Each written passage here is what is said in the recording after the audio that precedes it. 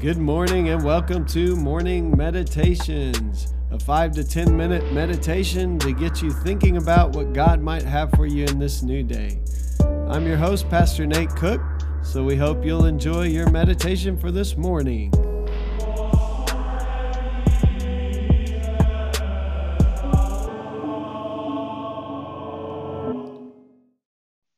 This is Pastor Nate, and this is your morning meditation for Friday, April the 5th.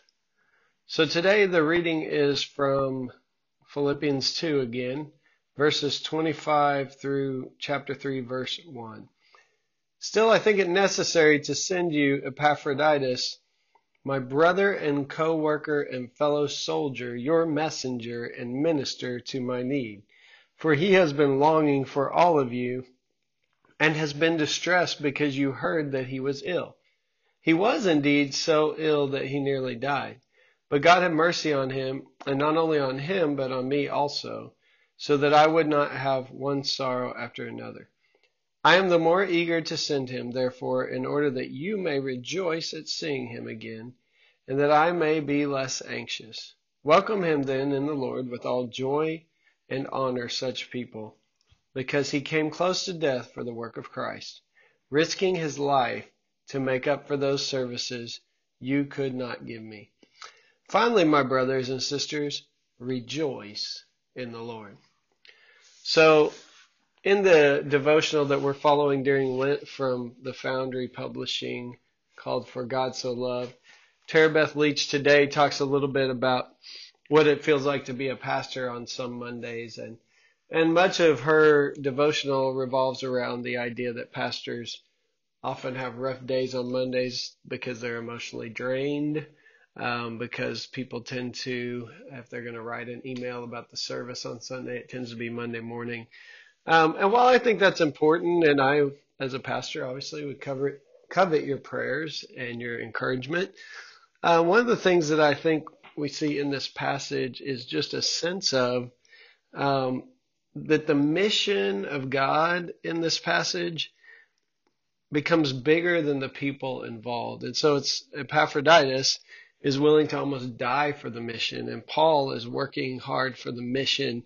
And even though they long to see one another, it's the mission that dictates what they do. And now Paul is sending back Epaphroditus, and he's expecting it to be a joyful time to encourage the church, and also that they may rejoice in seeing him, and also to kind of ease Paul's mind as well, he says. And then they're asked to welcome this minister in the Lord with all joy and honor such people because of the sacrifices he's made for the mission of God. But I think it's important for us to keep in mind that it's the mission of God and what God is up to that's motivating everything, that's motivating why Epaphroditus would leave in the first place and why Paul needed him. And it's also now why he will return, and why the people can rejoice at seeing him, because he did not die. God spared his life. But the last little verse, I think, says a lot. Finally, my brothers and sisters, rejoice in the Lord.